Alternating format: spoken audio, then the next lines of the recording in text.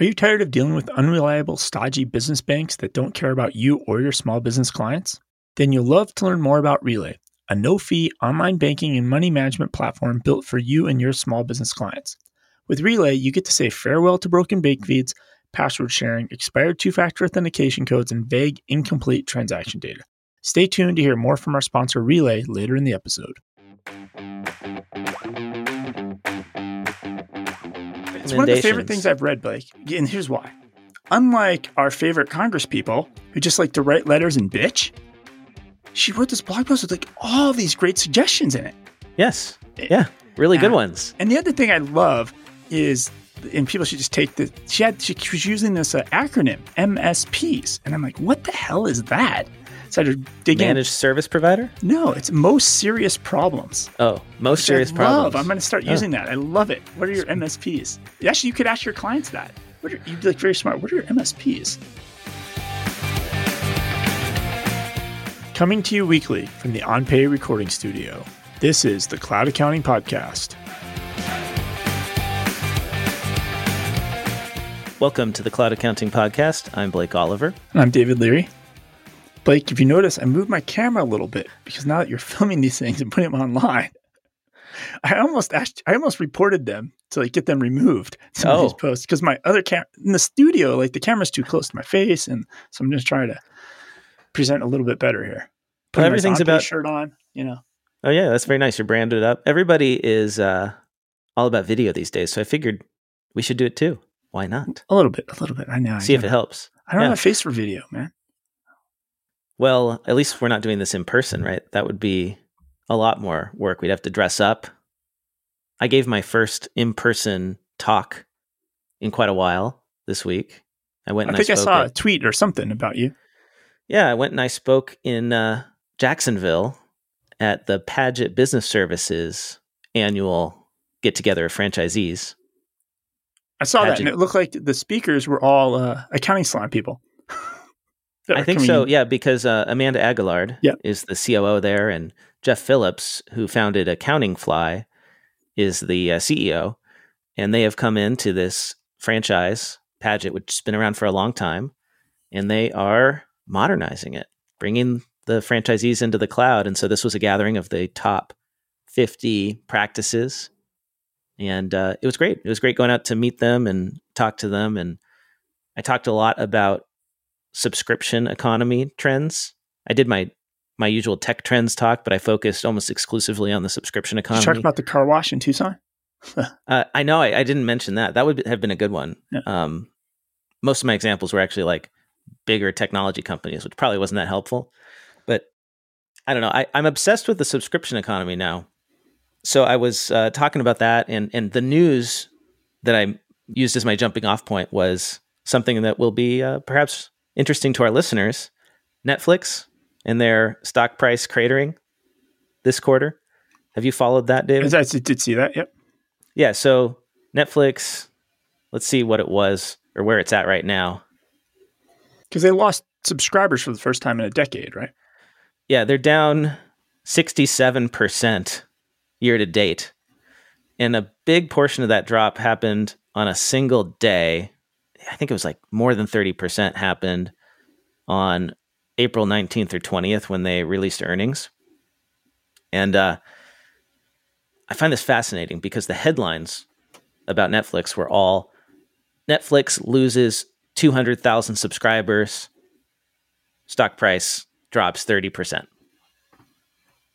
And so I'm curious, what else is going on? Is that 200,000 subscribers number the real reason that the stock price fell so much? Yeah. And I went and I looked at their financials, and their profits are good. They had a really good quarter. They had really good cash flow, better than many other quarters where they've been growing. And so it really was the subscribers. That's what drove the stock price down. I think this is fascinating because it shows just how much investors care about that metric now. And I think in the past they didn't. They didn't understand care about subscribers, but this goes back to these arguments of like, they don't care about the financials at all. Because they're logically stepping back and looking at this of like, okay, Netflix has raised prices. Netflix is what? almost $20 a month now. Maybe I'm paying 22 for the 4K plan with multiple devices. I don't know. I'm paying like $22 a month or something for Netflix. And well, if budgets get tight because of the economic situation here, right? People are like, okay, I can get Netflix that has kind of okay shows right now, or I could get Hulu, Disney, and Paramount for almost the same price together, or, added up as one Netflix. And so that's what I think the street's really worried about, which is not the financials. Here we go, right? Right. Like they're not looking at they're pricing this on perceived future value based on the subscribers and the way the market is. Like Netflix grew for a decade with no competition, basically. Their competition was Blockbuster, but now they have real competition. Well, and I happen to think that the investors are wrong about this. Like people selling the stock are wrong, because if you look at why Netflix lost subscribers, it was because they pulled out of Russia, and they had a ton of subscribers in Russia. And then they also raised prices in Q1, which is why, even though they lost subscribers, they made more money. Now they have more capacity because they raised their prices. Right. I guess. Although, like, how does that even work with Netflix? Like, I mean, they pay for bandwidth, but I guess they can make more shows with that money, right? They have more free cash flow to make more shows. And the problem that if you want to compare them to like HBO and the other ones, they've kind of depended on their algorithm too much. And this is the problem of algorithms, right? They started making the most basic, it's all true crime and average comedy. Like that's your two winners, right? And so it's like, we'll just pump out Adam Sandler films because the amount of minutes it gets watched, right? They're not taking chances. In the meantime, HBO is spinning up Euphoria, and Apple's taking chances, and like these other platforms are actually creating really, really great shows now. But the algorithms would not have made those shows. Like they almost are like a victim of their own success. They keep pumping out like that gets views, so let's make more. It's really like high fructose corn syrup shows, right? That's a good point. I am a big fan of their new National Park show. Our Great National Park. The wife's been watching that. I have not watched it yet. The wife's been watching that. It's brilliant. But again, I bet you that one was developed because they saw, so many people watched Planet Earth when we put that on Netflix, right? And it's basically a bit better, the next generation of Planet Earth. Yeah. So maybe you have a point there. Even though they have competition, though, David, their share of total US TV time increased. Well, that's a famous quote, right, from their founder, that they don't have competition. Their competition is sleep. Like that's kind of their. They have 6.4% of total TV time now. So to get back to the point about the stock price going down and that, right? The investors really care about subscribers. And so I use that as my jumping off point to talk about why the subscription economy is important and how accountants don't really understand the subscription economy. So here I am.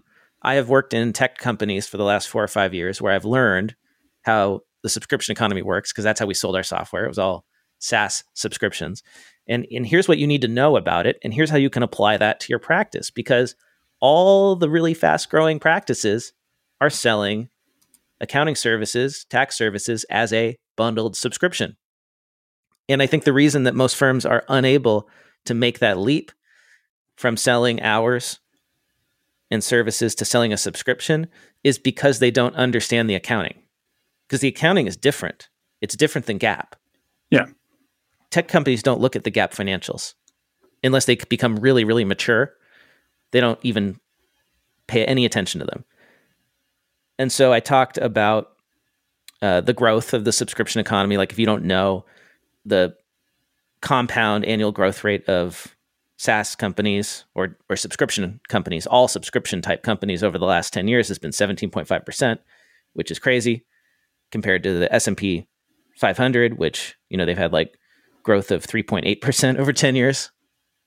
So the line is just like up and to the right, whereas... And the valuation's even more ridiculous, right? If you're 100% SaaS revenue or whatever, recurring revenue, your valuation is way higher, right? Yeah, and that's the thing. Like accounting firms that sell subscriptions can get 2 to 3 times their annual recurring revenue when they sell, as opposed to a traditional transactional practice, which is lucky to get 1 times annual earnings. Like that's a huge difference when you retire or when you want to cash out. I mean, there's a reason Intuit is moved QuickBooks Desktop to monthly subscription, right? Yeah. it's painful. It's painful when you do it. There's this famous fish chart that shows revenue dipping and costs rising for a period of time. And that's always what happens when you switch these models over, because if you go from selling something upfront at a fixed price there for like a whole year or more, like especially when it comes to software, people would buy one license of QuickBooks Desktop and then use that for years, and then they'd buy another one. Well, once you switch to a subscription model, now you're not getting all that upfront as a company. You're getting it over months and months and months, maybe 36 months.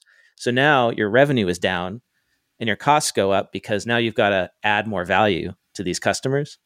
So the classic case study is Adobe. When Adobe made this switch, they got hammered quarter after quarter after quarter by the street because their GAAP financials look terrible.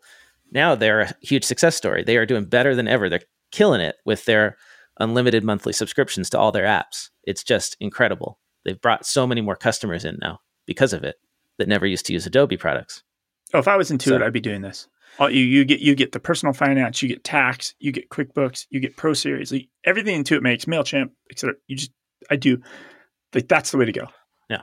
So I'm a big fan of Tien Tzuo's book, Subscribed. And in that book, he has a way of describing how SaaS companies look at the world through what he calls the subscription economy income statement. And he basically he moves around lines on the income statement to create something that makes sense for a subscription business where a traditional P&L doesn't. And without going into it, because it's hard to visualize it, without a visual, it's hard to see it. Basically, it's the breakdown of your expenses into recurring and non-recurring costs. And what you try to do is you try to figure out, what are my recurring costs to support recurring revenue? And the difference between those is my recurring profit. And your recurring profit is what you have to invest in growth. And so the reason that subscription businesses will look really unprofitable on a GAAP basis is because they're taking all that recurring profit, investing it in sales and marketing, which is not viewed as a recurring expense. And that becomes future customers. That becomes future annual recurring revenue. And so if you have good economics where your lifetime value of a customer is greater than their cost to acquire that customer, there's no reason not to plow all of your recurring profit into growth, because you know that down the line, you're turning those dollars of sales and marketing into multiple dollars of recurring profit. So in the partnership model, though, it's probably not going to happen. Right. People rather get their check, right? Because partners are compensated based on their period profit, their profit for this quarter or this year. They're not compensated on future recurring ARR, revenue. Yeah. You have to measure everything. You have to change everything to ARR and go from there. Yeah. So there's very little incentive. There's no incentive for an accounting firm. Like, the business model or the compensation model just doesn't support this. You'd have to rejigger the whole thing to support this. And actually, that's a really good point, David. Like, I think a firm that wants to move to subscriptions should change how they compensate people. Don't compensate them based on the profit for last quarter. Compensate them based on recurring revenue that's been added. So I went through, like, how do you calculate lifetime value? How do you calculate CAC, cost to acquire a customer? And then that golden ratio, which is you divide lifetime value by CAC. And software companies try to get that at 3. So for every $1 of sales and marketing, you try to get $3 of future profit. And the big thing is, and this is hard for accountants, is you don't view sales and marketing as a period expense. You view it as a CapEx. Because think about it. What are you doing when you acquire ARR? You are building an annuity. It's an intangible asset. That customer that you just got by spending on sales and marketing, they're going to stick with you for X number of years and deliver X amount of profit over that time. As long as you keep providing value, they're going to not leave. As long as you, and you can even build the churn. You build the churn into the lifetime value. So you assume that they're going to leave you eventually, because every customer does. And even if they do, though, usually too, right? You leave. It takes you 6 months to cancel your subscription. You're like, I don't think I'm getting this value to Netflix. I'll give it another month try. Then it takes you 6 months. Like, finally, I'm just going to kill it. I'm not using it anymore. I haven't watched it in 6 months, but it takes a long time. You just waste money on SaaS. Yep. And so then I also told the story about the Steve Jobs accounting change that we talked about last episode, and how if you try to like measure your firm on individual P&Ls for each department, each team, each job, you will never do this, because software companies, subscription businesses, they think about the revenue first and then the cost second. You don't price based on costs. You price and then you try to minimize your costs so that you achieve maximum profit. And that's really hard because it's backwards. Transactional accounting is all about building products, widgets, right? And you accumulate all these costs. You buy a machine, you make the widgets, you put in your labor costs, your overhead, and now you've got a cost per widget after you make them, right? And then you go out and you sell them, and the difference between your sales price and your inventory cost of goods sold, is your profit, right? Yeah. But in a subscription, you go out and you get the customer, and then you provide the service, and your costs come second. And it's a total. And that was a realization I had recently, that it's my theory is that GAAP accounting, because it goes the other way, makes it really hard for us as accountants to understand and value the subscription economy, even when we see how successful subscription businesses are, and we use them ourselves and we like them, right? We prefer them. Everybody prefers a subscription versus paying one-off. Like, who wants to go buy CDs again? I'd rather pay whatever it is, $10 to $20 a month to get unlimited music. This episode of the Cloud Accounting Podcast is sponsored by Scrutinize. The month-end close can be stressful, causing quality reviews to sometimes fall by the wayside. There just isn't enough time to manually review all the data. But what if you could audit clients' books in seconds instead of hours? Scrutinize automates recurring financial reviews. Scrutinize connects to your QuickBooks or Xero file, then quickly scrutinizes the data by searching for dozens of common issues, audits the user activity, and analyzes transaction volumes. Whether fixing simple clerical errors, surfacing potential fraud, or uncovering deeper issues like process breakdowns, staff training gaps, or other apps running amok, Scrutinize helps your team drive the quality outcomes your clients depend on. You can even use Scrutinize to help you scope and price new clients by analyzing the monthly transaction volume and surfacing areas of their books that will need attention. To request a demo and to start your 14-day free trial, head over to cloudaccountingpodcast.promo/scrutinize. That is cloudaccountingpodcast.promo/SCRUTINIZE.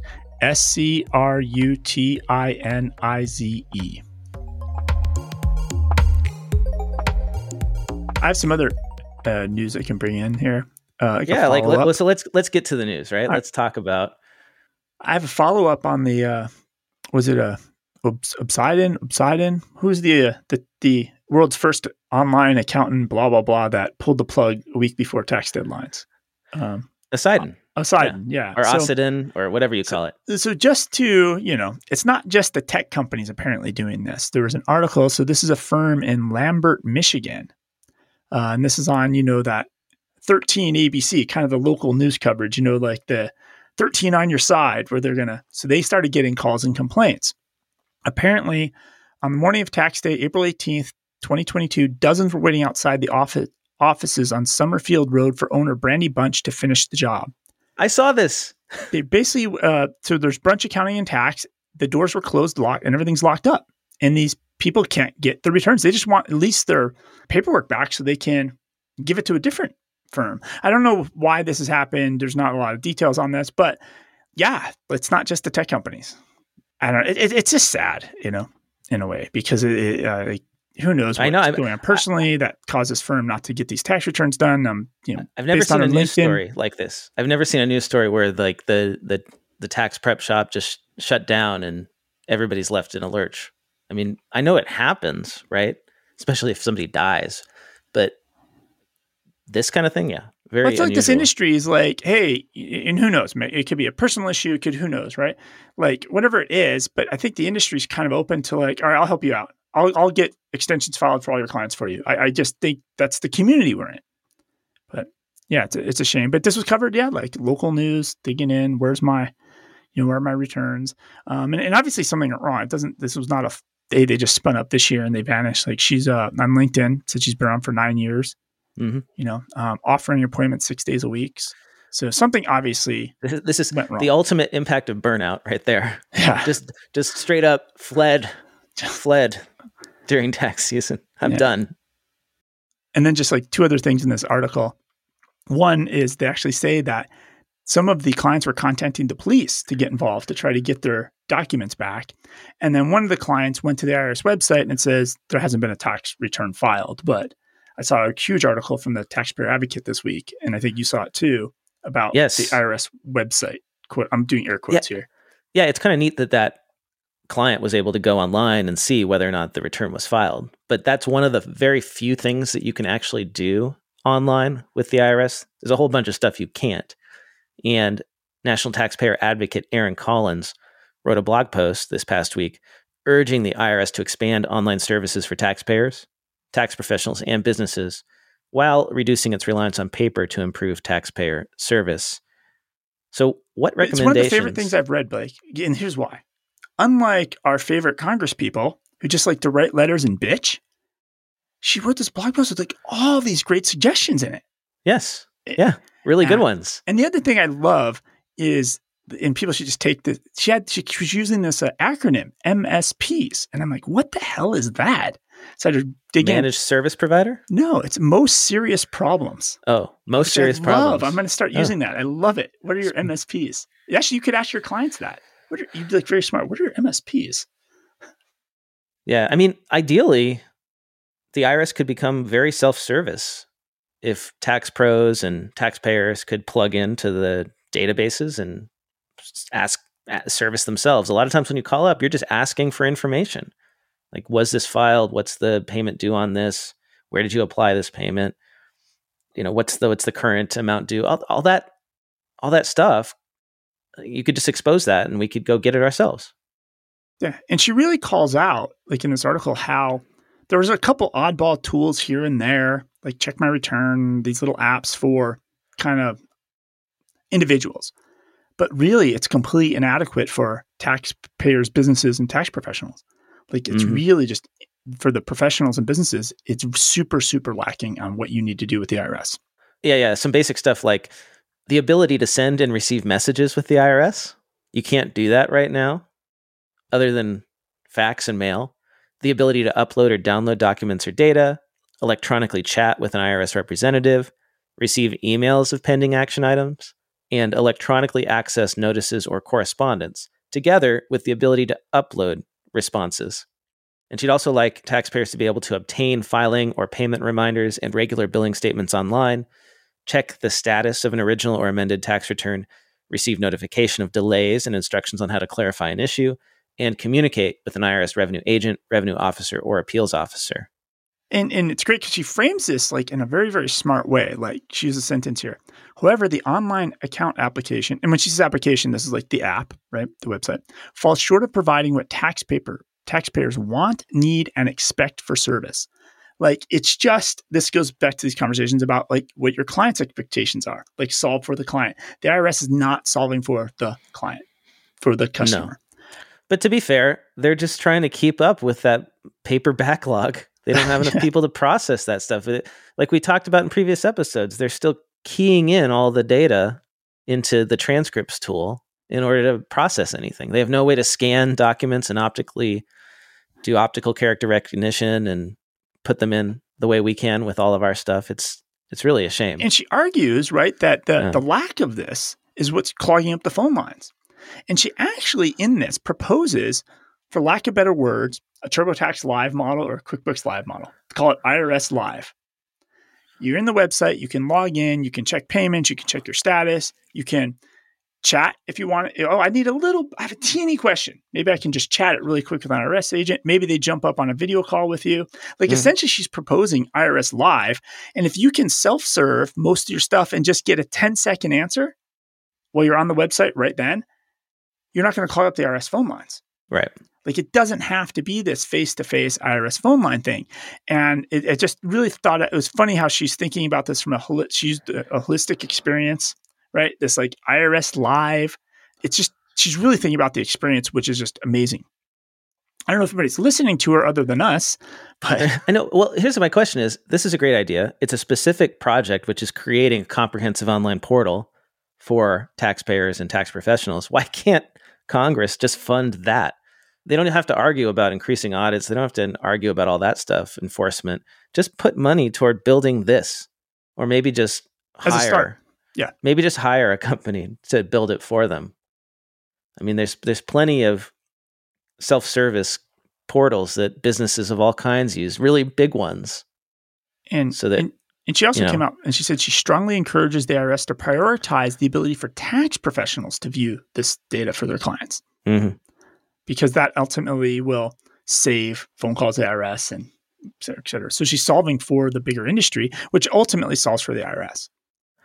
You want to get to the app news? Because we didn't get that last week. There's a lot of app news. I'm just making sure there wasn't anything else. Oh, the only other thing she really suggested, which she basically describes, like when you get a package from Amazon, you can watch it being shipped all the way to the truck when it's 5 stops away. Yeah. Like, that should happen with your return. Most accounting firms should have that too. Right. That would reduce the call volume during busy season, is if you could just automatically let your clients know the status of their return at every stage. The last status I have is when I took a photo in the priority mail envelope, I put it in at the post office before I mailed my paper return. That's it. I have no idea what's going on with my 2020 return. It's out the door. I don't even know if it was delivered. That's where I'm at. So let's get to app news. I want to kick things off with a comment on the Digits interview that I did with Wayne Chang of Digits. Did you see that? I did listen to the interview. Yep. Bonus episode. Episode. So if anybody is listening, it's be the one between episode 275 and 276. There's a bonus episode. Yeah. What'd you think? I thought it was short and concise.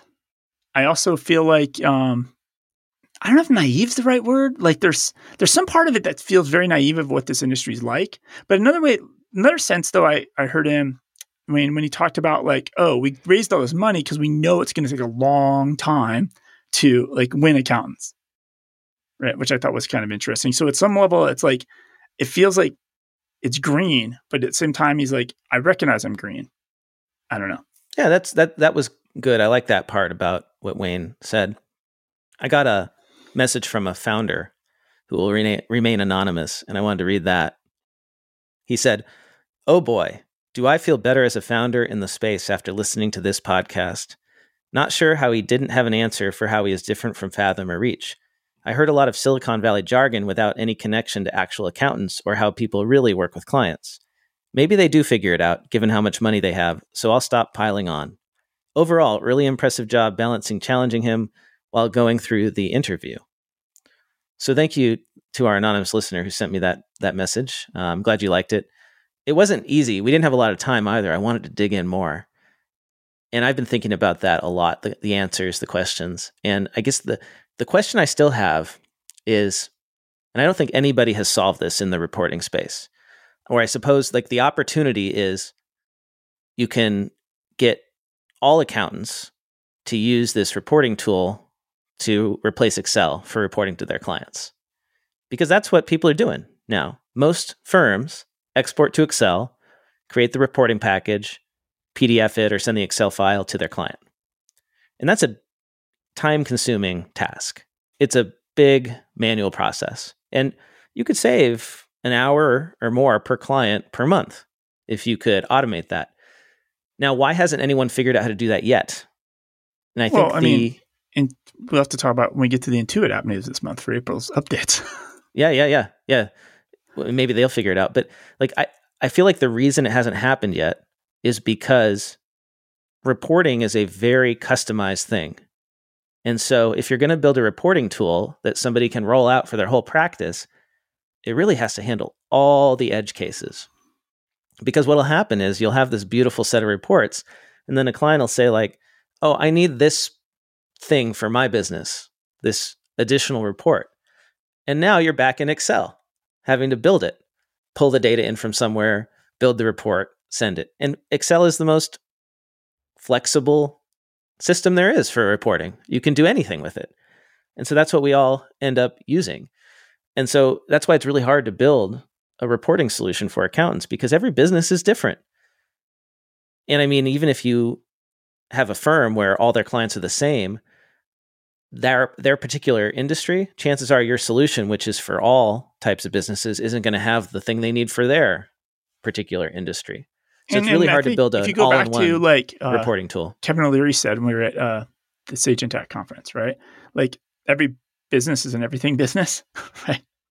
Like it's not just a restaurant anymore. It's a restaurant with an e-commerce store for their barbecue sauce and t-shirts.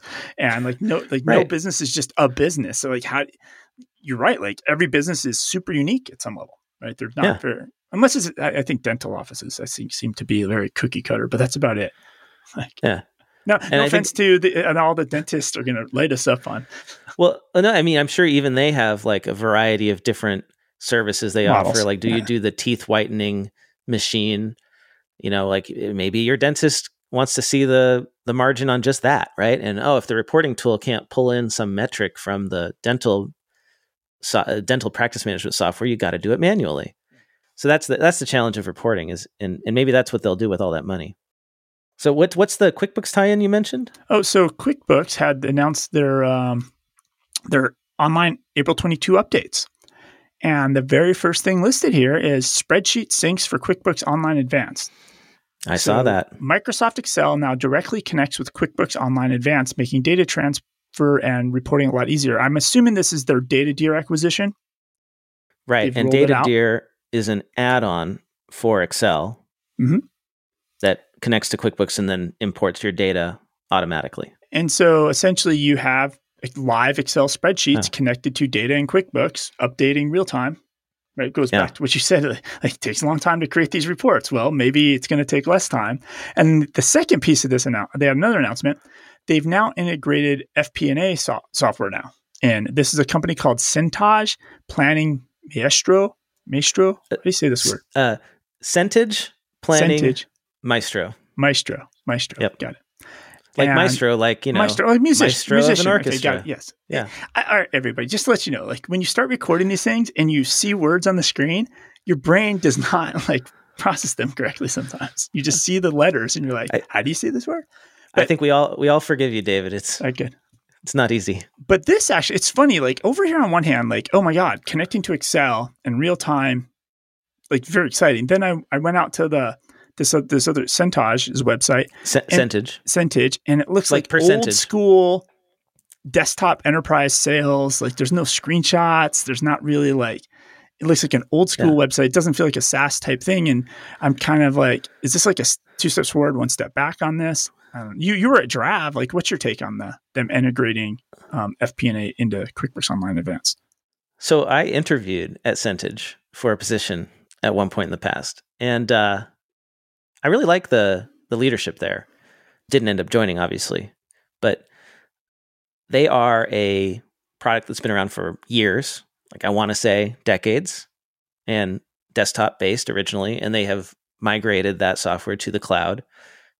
They were, I think, big with QuickBooks Enterprise, right? Connecting your data into Centage and then doing FP&A pretty early before others. But yeah, they definitely have that disadvantage of being a more legacy product that's being cloud modernized. But some products like FP&A software can do that and be very successful because there's a lot to do with FP&A to build it from scratch.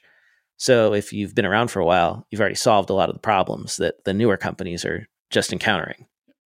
So, you know, I imagine this deal happened because of that long-term relationship with the QuickBooks Enterprise. Like they were deep with the enterprise team. Yeah, I feel like it. Yeah. That makes sense. And again, when you do this sort of thing, you want, like if you do a partnership with QuickBooks Online Advanced, you want a solution that can handle all the edge cases.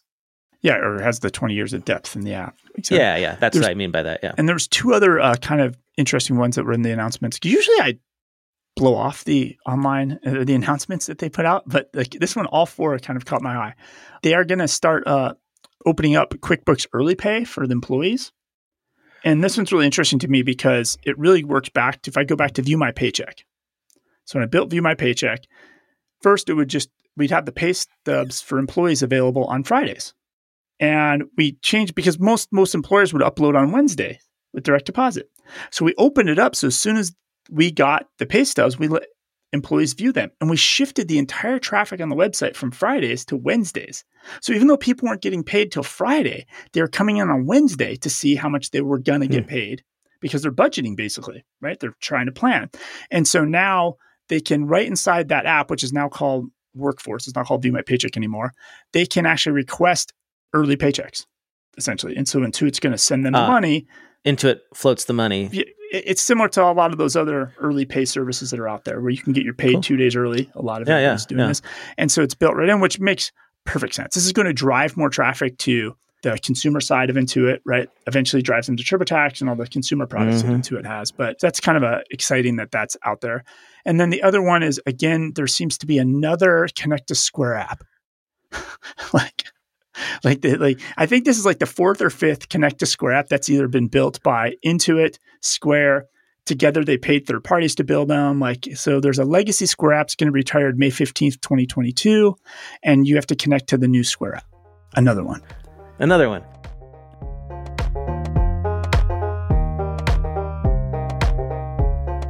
This episode of the Cloud Accounting Podcast is sponsored by Relay.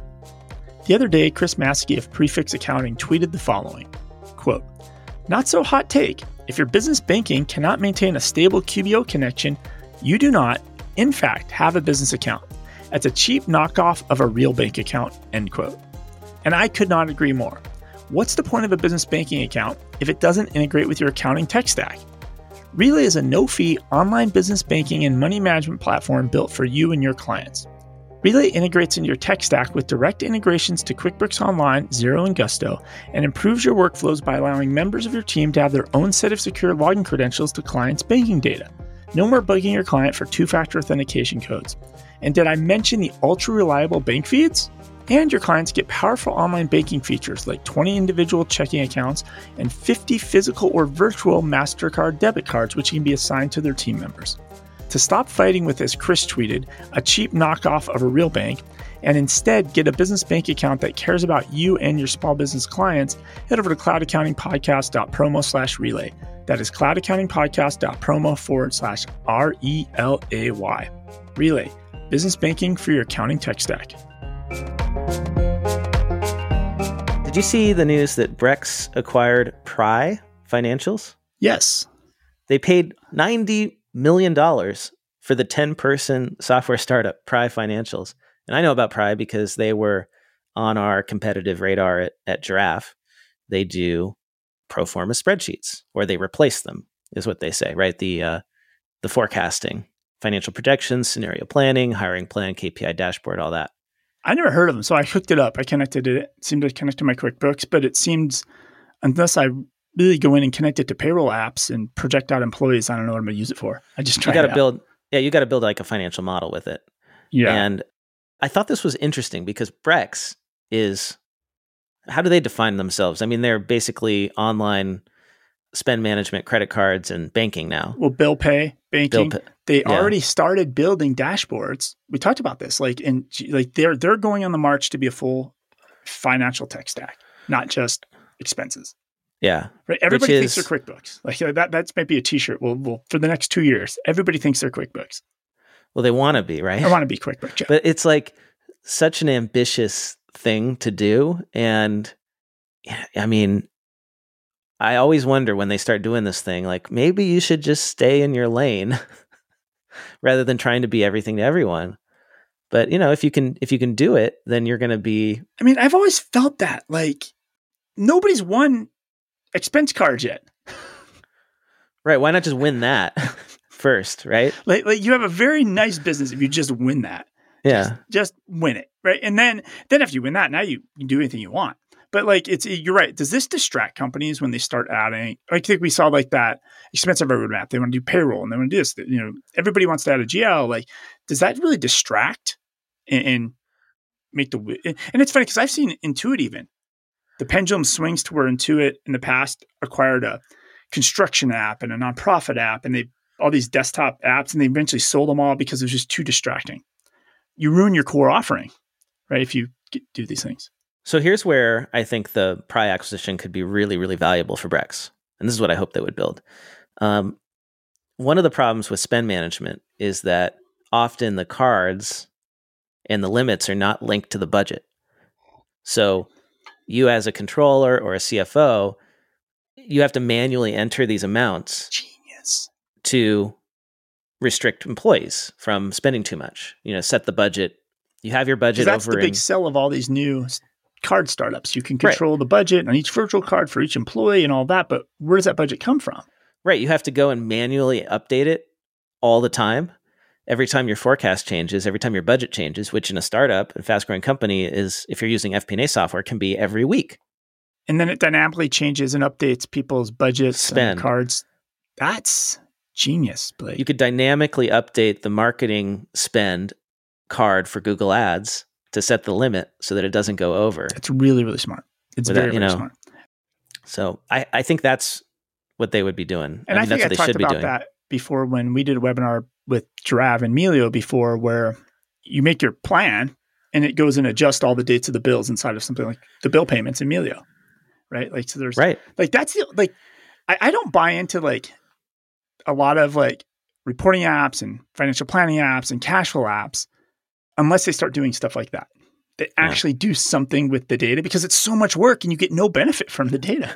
I mean, maybe you do if you're a certain segment of the It's population. Like, why can't I go into like QuickBooks and have like a date for payment date along with due date, right? And I could just set that for all of my bills, and then it's hooked up to Melio or whatever my payment processor is, and then it just pays them for me without me having to go into some separate system. Built into QuickBooks. I mean, it does do that. The QuickBooks Online paid by Melio. But you got to go click pay when you want to pay it, right? Why can't I just like schedule them all out? We can't have it do it automatically. You can. Okay. Yeah. See, I'm you can schedule those payments into the future. Yeah. But in general, like, you're right. Like, you want the calendar, or you drag and drop and you move things around, like, or link it to my cash. It was genius. Link it to my cash flow projection, right? Like, my cash flow projection separate from my payments is like much less useful. Anyway, there's another major piece of news about QuickBooks that came out, and this is on the Woodard report. The headline of the article is QuickBooks Connect resumes on-premise event in 2022. So if you haven't heard yet, QuickBooks Connect is going to be in Las Vegas, December 7th and 9th. It looks 7th through 9th. 7th through the 9th. And it looks like it's just going to be accountants, bookkeepers, pro advisors, VARs, app partners, et cetera. It's not going to be any small businesses. But the real key to this article, right? The real headline should have been the sentence that's in the third paragraph.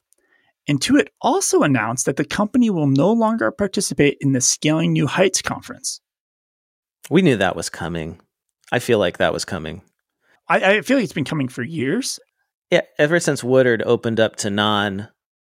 Xero's a sponsor this products. Year. Right. Like, Intuit's so big, they can muscle around. They don't want to play in the same sandbox as Xero or any of the other GLs. They want their own thing. Yeah. So it's kind of interesting, because I do feel like every year, a couple weeks before Scaling New Heights, Joe somehow gets in the news. Like, it wasn't the bankruptcy, it was this, or Xero's coming. Like, it's just always, which is good, right? Like, this is good news, and he gets in the news, right? If you start talking about his conference, it gets out there. But yeah, so that's a big change.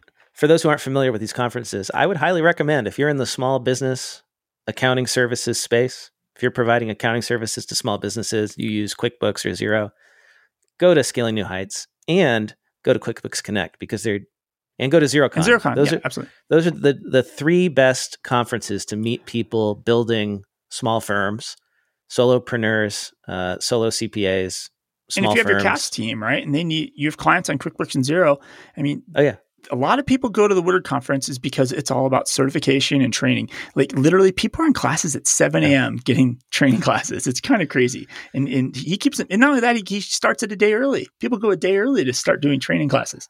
But make sure to leave time for the meeting people and the networking, because that for me was what fun stuff. launched my whole life in this space, was meeting people it was Scaling New Heights. That was my first conference ever. Well, we'll see everybody, right? We're going to be at Accounting Web in like 2 weeks. 3, whenever that is, and we'll be at Accounting Web, we'll be at Scaling New Heights, we'll be at AICPA Engage, of course we'll be at Xerocon, of course we're going to be at QuickBooks Connect. Yeah. So, and the other news related to this is QuickBooks Connect tickets and more info comes out late May, apparently. They don't have any, you can't register for it yet. This is just an announcement. If you watch this on accountingconferences.com, you'll know when it changes.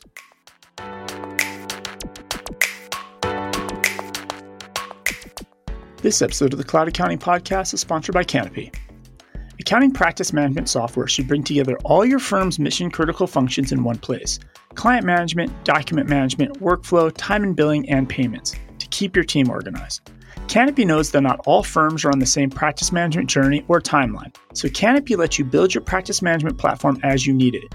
You start with client management as your foundation, then you choose the modules that your firm needs. And since nobody likes paying for modules they don't use, they offer modular pricing as well. Canopy integrates with QuickBooks Online, Xero, FreshBooks, CRMs, form builders, spreadsheets, calendars, email, and Zapier. They have a mobile app, centralized file management, fillable PDFs, a client portal, task management, and the list goes on and on.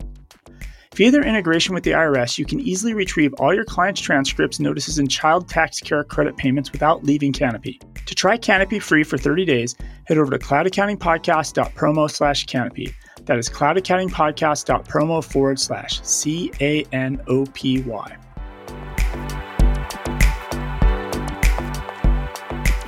I found a new accounting firm with engineers. Another one. Formations. What a great name. What a great name. I love it. Formationscorp.com is the name of the website, is the URL for Formations. I'm typing that right now. A couple weeks ago, they raised an $8 million Series A, led by Arthur Ventures. David, as you take a look at the website, you will see that they are an accounting firm that doesn't really look like a traditional accounting firm. They have their own technology, or so it appears from the screenshots on the website, and they provide these accounting services. You can see that from the team. They have accountants, they have bookkeepers. And the thing that really strikes me is that they are super focused on the self-employed, setting up S-Corps for freelancers, self-employed people, and handling their tax planning, handling their saving for retirement, doing their bookkeeping, their accounting. Are they offering a bank and a credit card?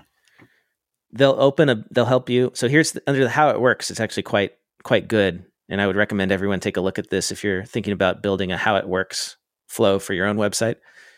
Step 1 is incorporation. So if you're an LLC, they'll turn you into an S Corp. If you already have an S Corp, good. They'll take over helping you manage it. Or they'll set everything up for you from the beginning if you don't have anything. They will help you open a business bank account. They will then, help you keep it separate from your personal finances. And it looks like from the screenshot, they'll help you do Chase, Bank of America, Wells Fargo, or Relay. Kind of cool. Then they'll track your income, your business income. They'll help you with payroll, profit distributions.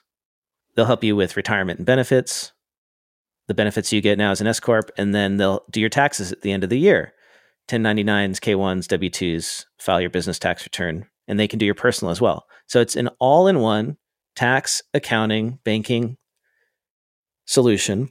And I imagine the reason they took the raise is probably to eventually build out their own, in the same way Collective is and all these other ones we've seen that are really going after that sole proprietor type LLC and offering the banking services, controlling the bank feed. They have one bank account, right, and building it from there. Mm-hmm. But I think this is what people want, right? Like, okay, you're going to do my personal taxes and my business tax. Yeah. This is what all those, business clients, the what do we call the micro businesses want. They just want one place that's going to handle their bookkeeping, help them plan for taxes, retirement, do the tax return, all in one place. And I was curious who their customers are. And it's a lot of real estate brokers. So it doesn't say that on their website that that's only who they serve, but that seems to be where they've gotten started. Lots of real estate brokers, real estate owners. But they also have like a guy who does graphic design and web development on their customers page. They've got a recruiter. They've got a consultant. They've got a creative director. So I don't know. I love this from a marketing standpoint. I love the focus on one type of customer and really growing it, because everything you do then, all your processes can be so streamlined to just serve that customer. And I'm going to bet you that it's subscription pricing. So it's subscription pricing. And so if you go to their site, they have a calculator. Formationscorp.com. Yeah, what's the calculator? And everybody should pause the podcast, go there and just go through this calculator. It's like you tell them your business entity, you tell them your revenue, your expenses, your benefits. And so basically what they're doing is they're figuring out what services you need and what they're going to sell you. But it's beautiful. Like I've been on the client side of this space, and I'm like, this is super easy to use. Like everybody go there and look at this little interview you go through and the questions you ask. Now, the one thing they're blowing, though, at the end, you get to this question that says, what is your total annual cost for managing your business financials? And and you basically have a drop down like 500 to 1500, 1500 to 3500. But they need to rephrase this question to your time, your effort. It's not just that cost, right? Like it should be like, how much time do you spend working on your business financials instead of actually running your business, right? They need to frame it into the cost. But other than that, it's beautiful, right? Now let's see what happens when I go to the taxes tab. And then how much did I pay in taxes last year? Let's make up some number. So I blasted through it. And at the end, what you get is you can keep up to X dollars in your pocket every year. They estimate how much you can save based on all the stuff. So if I use them, I get our recommendations. It says I can save $23,000, not assuming I typed any answers correctly or not correctly. So now if they quote me a price of $5,000 a year, like it seems reasonable price, right? Like it's actually like, I don't know how much tech they have in the background, but this onboarding interview thing is great. Yeah. It's well done. And they don't have the pricing on their website, which means they might be value pricing. But you could request a consultation. Yeah. Right, which you could do if you're very focused. Value pricing takes a lot of time, which is why a lot of firms don't do it. But if you only have one type of client with a very specific scope of work, you can value price easier. And I found a press release from 2020 when they launched, and it said something about starting at $200 per month. Formations is available in a subscription model starting as low as $200 per month. But it's very clear they're going to, because I can get the results of my little questionnaire I just did, and it's going to have all the recommendations, and it's going to run me into $700, $800 a month, if not more, very quickly. Well, and then they've already told you can save $20,000 a year in taxes with the right planning, right? So when they say we're going to charge you X thousands of dollars, you think, hey, that's a good deal. I don't have to worry about this anymore, and you're going to save me this money that I'm paying right now because I'm not set up right. That's value. That's value pricing. So did you see Sage has a new logo? I saw that Sage rebranded, and then I clicked through, and is it true that the only thing they did is the new logo, or is there more to it? Well, I mean, they're going to expand their like Sage membership benefits, right? They'll get automatic access to member benefits as members manage their classes. But we got to talk about the logo. Yeah, the logo itself. What do you think about it? It feels amateur, and I don't know how to they probably paid lots of money for it. But if I think about like the Intuit logo, and it has there's the little hidden imagery, like the FedEx logo has that hidden arrow, and the Amazon has a smile, right? There's the hidden imagery in logos. Intuit has the heads on the T's, and it looks like little people, right? And then the hidden, it's in between the U and I, right? Like there's a lot of hidden messaging in there. You can look at the Xero logo, and it has the dot inside the zero, like you're zeroing in on a target. Like there's those hidden imagery. Like what's the hidden thing in the Intuit? What's the hidden thing in the Intuit logo? You have the two people. So the dots are not on eyes, they're over the T's. So they're like little people. And then and then the U and I is between the two people, right? Like you and I, there's a relationship, but it's got hidden messaging in there. Yeah.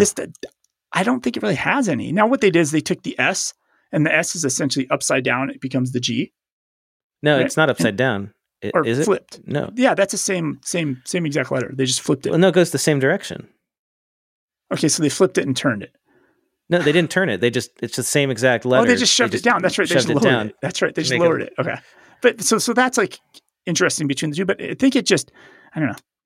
It seems okay, but it also feels like Canva. I don't know. Like somebody all it is a font. It was just a font. Yeah. I don't think a rebrand is going to help Sage Global's problems. Maybe focus on unifying your products into a single experience. But they're going to be the official supporter of the 2023 Rugby World Cup.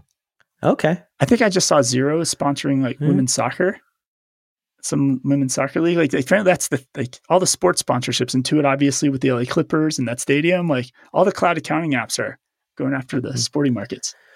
Well, I got some more news about Sage. All right. They made an acquisition. They have acquired Mateo cloud savings and loan software, so nonprofit and faith-based organizations can maximize donations. And so I thought, what is Mateo? I'm intrigued. Sounds kind of Italian, fancy. So Mateo is this niche software by a company called Mass Integrated Solutions, MAS. But guess what it does? It's a plugin for Sage Intacct, like an add-on, that allows you to record transactions like you're a bank, like you're a savings and loan. Like why would a non-bank want to do that? And I guess it's because Catholic dioceses act as savings and loans for parishes and schools. Yeah. So you can, if you're a parish or a church, right, you can deposit money with the diocese that will like take care of it for you and invest it for you. And then, so the diocese has to be able to give you a bank statement. And that's what this software does.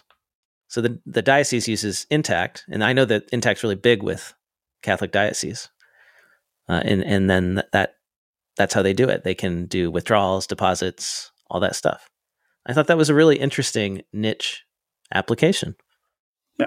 I saw another interesting acquisition here. Thomson Reuters announced today that they acquired Gesta, Gesta. I'm like, what is this? It's described as an accounting automation software. Founded in 2016, Gesta's accounting software solution enables customers to automate their workflows, people management, customer service, secure document archiving, and other capabilities. Over 600,000 companies are on this. I'm like, what is this? I'm like, so I find out, I Google it, I find it, I go to their website. So it is essentially Portuguese. Brazil. It's a Brazilian website. It's kind of like the QuickBooks of Brazil in a way for accounting firms or something. And then you start scrolling down, you really start realizing the size of it. And they have the largest WhatsApp group of accountants in Brazil with 2,000 accountants actively participating in that. Huh. So Brazil's hot. We talked about that other firm that took that huge amount that had the little mall kiosk set up, right, for self-employed. Like Brazil is super hot. We should figure out how to get down there. I know, right? I'd love to go visit. So I thought that was a really interesting acquisition by Thomson Reuters. And then, so wait. So I'm on the website. I just got to point out this feature. So you said they have the largest WhatsApp group of accountants? Yes. Gesta. So their website says they have a WhatsApp integration in their accounting system. See, that sort of thing would just be brilliant. So instead of following up with customers on invoices via email, be able to message them, right? Like people read text messages, they read WhatsApp messages. Like every system should do that. Every accounting system should let you When the Melio text. Founders were starting Melio, they set up a bookkeeping firm and they basically had found a business and that business owner only interacted with them through WhatsApp. And they'd take a photo of their bill into WhatsApp and then they would obviously pay it manually on the back end and then send a message back through WhatsApp said, oh, your payment's been made. They actually built the first prototypes of Melio were built on top of. It was just a messaging platform in WhatsApp, or just on top of messaging. Yep, the very early proof of concepts were built on that. You said you have another story. I do have one more as well. Well, I have one thing that we could finish with, which is why accounting software partnerships fail. Okay, let me do my story first then. Yeah, because I want to get your take on this. Transition right into this. Okay. So Stripe announces their new partnerships program. So Stripe, they're gigantic, $35-60 billion private valuation over they have now. They're part of so many apps we use. They are now offering a partner program. And what's interesting, what caught my eye about this, yes, there's the tech partners, right? All the apps that tie into Stripe and utilize Stripe, blah, blah, blah. But the other interesting part of this, consulting partners. So just as you get certified and your name is listed in a directory for QuickBooks or Xero, you probably and this a lot of times with this, it's like, who's there first? Like you had success because you were the first Xero consultant or the second one in the States. Right. I'd suggest if you have some expertise in Stripe, go sign up on the Stripe Partners ecosystem website and get those leads. Get the leads. Yeah, exactly. Free leads. All right, let's finish up with this article I've been keeping here for a while. I want to get to it. I want to get your opinion on this, David, because the headline is Why Accounting Software Partnerships Fail. I want to know what you think. Like partnerships between the relationship with the accounting firms or I don't know where you're headed on this. Software companies that are seeking to partner with accounting firms. So this is what I think the number one reason why is they don't approach it correctly. They look at accountants as salespeople. So here, that's number one. Building sales channels, not partnerships. 2, they think that spiffing the accountants is the way to go. That would be, well, so or financial incentives, right? When really accountants, their main goal is to solve for their client. Right. So you're saying that this is part of the same paragraph or the same problem, which is that a lot of times developers see accounting firms as sales channels, and they are terrible sales channels because accountants generally don't want to resell your software. That's not the relationship they have with a client. So they're not a sales channel. They are a partnership. Yes, exactly. It's a partnership. And the best way to have a partnership with them is help them solve for their clients in the best way possible. Mm-hmm. And many of the times, a lot of that is just support. A lot of app companies do not give the support accountants need. I still insist, like Expensify, if they had really good accountant support, these companies like Brex wouldn't even be in the game. They would have won this a decade ago. Yeah, and the problem with Expensify and any software that doesn't have good customer support is that the client has the long-term relationship with the client. The accountant has the long-term relationship with the client. They're not going to risk that to sell software licenses. And if you don't provide good support, they are really risking it because then they have to provide the support or the client has a bad time and they get blamed for it. Yeah. And if you think about, an accountant, you have your clients. Let's say you believe in an app and you put all your clients on that app. It's a math. It's a numbers game. You're going to need support. Yeah. It's just going to happen. So basically your best customers suffer the most if you don't have great support. And at the end, it's software as a service, taking this right back to the start of the show, right? It's software as a service. And if you don't earn that money each month, they'll just move the clients. And for most apps, for the vast majority of apps, unless it's a super niche app, you can be moved and replaced like nothing. January 1st, payroll's 0. New year to date totals are 0. New payroll app. Timesheet app, you can swap that out. Payments apps, you can swap payments apps out. So easy. Like all expense tracking apps, like all that stuff you're all replaceable. So the only thing you have is service. That's the only thing you have. Number 2 is over-promising and under-delivering. Accountants are bombarded with an endless stream of apps promising to grow revenue, save time, and kill Excel. Yeah. These days, the more tech-savvy accountants have developed sensitive antennae to detect vendor hype. Yes. We are cynical. And that, I would say, it's not even like tech-savvy. I think that's gone on from the old desktop days. It's been around for a very long time. Vaporware, and I've told the staff vendors, you have to go to all the conferences in the summer. You can't just show up to one because they think you don't exist. They got to see you at 3 or 4 to know, oh, they're a serious business. They exist. Burning your bridges. So getting penetration with a small group of early adopter firms and then bailing on them, not delivering with them. That is guaranteed to sink you because those early adopters talk, right? And the other firms listen to them. So that's one. Negative comments in online accounting communities can be deadly. Ignoring accounting nuances. That's the last one. And I like this one in particular. That's building integrations that didn't get input from accountants on how to actually account for what you're doing. And that happens all the time. This is my biggest, I think is the most important thing for apps. Every app will integrate, and I've seen thousands of them, right? Will integrate with QuickBooks to get the QuickBooks logo on their website. We integrate with QuickBooks. And pretty much all they're doing is syncing a name and an address.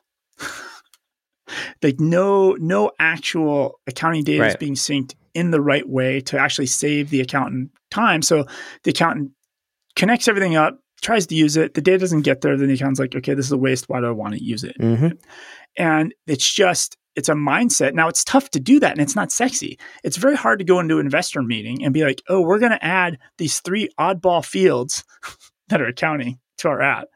It's not exciting, but that's what keeps the accountants with you forever. This is why people use Intuit Merchant Service. Arguably, it's a ripoff, but it's so beautifully integrated with QuickBooks. The time you save makes it worth it. So that was an article by Johan Trogaboff, founder of Early Adopters Hub on Accounting Web. Link to that will be in the show notes.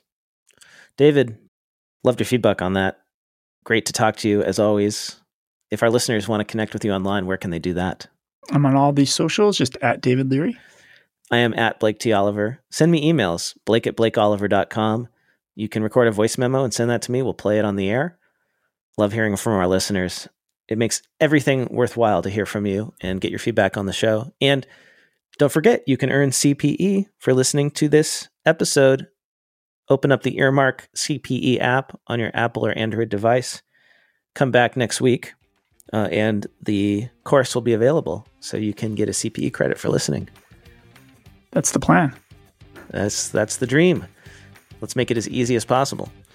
All right, David, have a great rest of your week or weekend. Yeah, I think the Accounting Twins are here to record their episode, so all right. Go let them in the house here. Have fun. Awesome. Bye. Bye. Time for the classifieds. If you're looking to quickly grow a scalable, systematic 7-figure accounting firm without having to work 50-plus hours per week, check out Ryan Lazanis' online coaching membership, Future Firm Accelerate. Sign around Ryan's experience taking his cloud firm from scratch to sale so that you don't have to reinvent the wheel. You'll get online learning and topics that help you automate and systemize all aspects of your firm. You'll get coaching when you need help with implementation, and you'll also join a collaborative community of hundreds of other forward-thinking firm owners. For more details, head over to www.futurefirmaccelerate.com.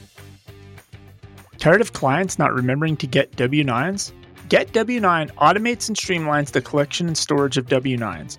Get W-9 has a QBO integration, and they have a partner program that pays 25% commissions. Get W-9 plans start at only $19 a year. Visit getw9.tax today to get started. That is getw9.tax. Are you still using emails to exchange sensitive files with your clients? Maybe you're using that old, complicated client portal that's painful to work with. Stop suffering and start using Firmsta. Firmsta is an innovative and secure client portal designed to help your accounting firm work more efficiently with your clients. With Firmsta's intuitive interface, you will quickly add your clients, easily create folders, and securely share files in no time. Firmsta also allows you to add your staff members so that you can access all your clients' information and collaborate effectively. Start your free 60-day trial now at Firmsta.com. You'll love it or it's free. That's Firmsta.com. Are you looking for a dream job in cloud accounting? We have the job for you. Advisors for Change delivers cloud accounting systems to small and medium nonprofit organizations. Join our team of friendly and collaborative nonprofit accounting professionals while working from home. Our systems associate will join our experienced systems manager to implement and support cloud accounting systems such as QBO, Bill.com, Divi, SASANT, and others. To learn more, head to our website at advisorsforchange.com/join-our-team. That's advisorsforchange.com/join-our-team. Where you'll find a link to the full position description on Indeed. Hey, podcast listeners, it's Blake, and I wanted to let you know about a new show I'm working on with CPA/comedian Greg Kite and blogger/former CPA Caleb Newquist. It's called Oh My Fraud, and it's a podcast all about financial crimes. That's right, a true crime podcast for accountants by accountants. Caleb and Greg are going to come together every couple weeks to unpack their favorite frauds and explore the circumstances, psychology, and interpersonal dynamics involved. They also fully indulge in victim blaming the defrauded widows, orphans, infirm, and feeble-minded, because who can resist?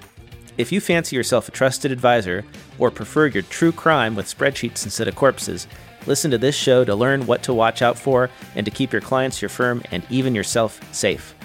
To subscribe, go to ohmyfraud.com or search Oh My Fraud on Apple Podcasts, Spotify, or wherever you get your podcasts.